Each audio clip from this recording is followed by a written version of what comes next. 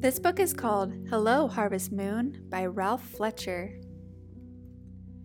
The crops have been gathered, the pumpkins have been picked, the silos are filled to bursting with a million ears of corn. Tired farmers are fast asleep. But something is stirring at the edge of the world. Something is rising low in the trees. It comes up round, ripe, and huge over autumn fields of corn and wheat. Hello, Harvest Moon.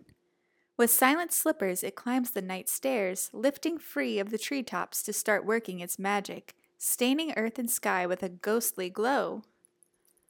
Harvest moonlight brushes your face, makes you stir and blink, wake and wonder, who left that outside light on?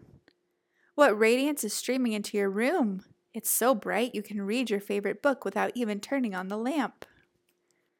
Outside, the yards and streets seem to be covered by a sparkling tablecloth. Birch trees shine as if they have been double-dipped in moonlight. If you're lucky, you might spy a few large Luna moths performing their ballet in the crisp, cool air.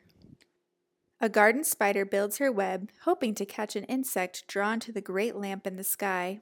Milkweed pods have cracked open, spilling out spores like tiny moonlings floating up to their mother.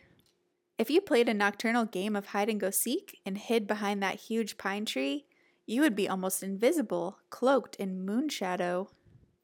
Now it's bedtime, but not for everyone. Overhead, a lone pilot is wide awake, looking down, muttering to herself, "With all this moonshine, it's like flying in broad daylight." A night watchman gets out of his bed, pulling on his boots, filling his thermos.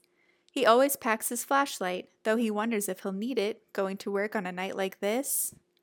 The harvest moon has its own work to do. It paints the wings of owls and nighthawks with a mixture of silver and shadow. It speaks to the moonflower, "Now, now," and sweet white blossoms unfold, though only night creatures will see them. It whispers to geese, "Away, away," and they become restless to start the long flight south. Baby turtles emerge from eggs tucked beneath the blanket of sand where their mother left them 2 months ago. They make a mad dash to the ocean. The harvest moon moves the earth's waters, grabbing whole oceans with its arms. It pulls in the high tide that will lift all the boats, every rowboat and yacht tied snug at the dock. It floods the clam flats with lonely lunar light, setting off an eruption of bubbles from clams and crabs tucked in mud. It floods us with dreams and memories of every full moon we have ever seen.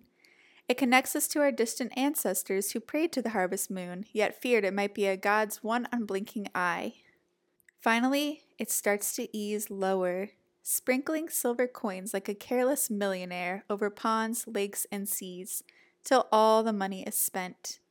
When you wake up, look to the western horizon, and you might catch the moon set, a sleepy head, winking, falling, slow motion onto its pillow. Good night, harvest moon.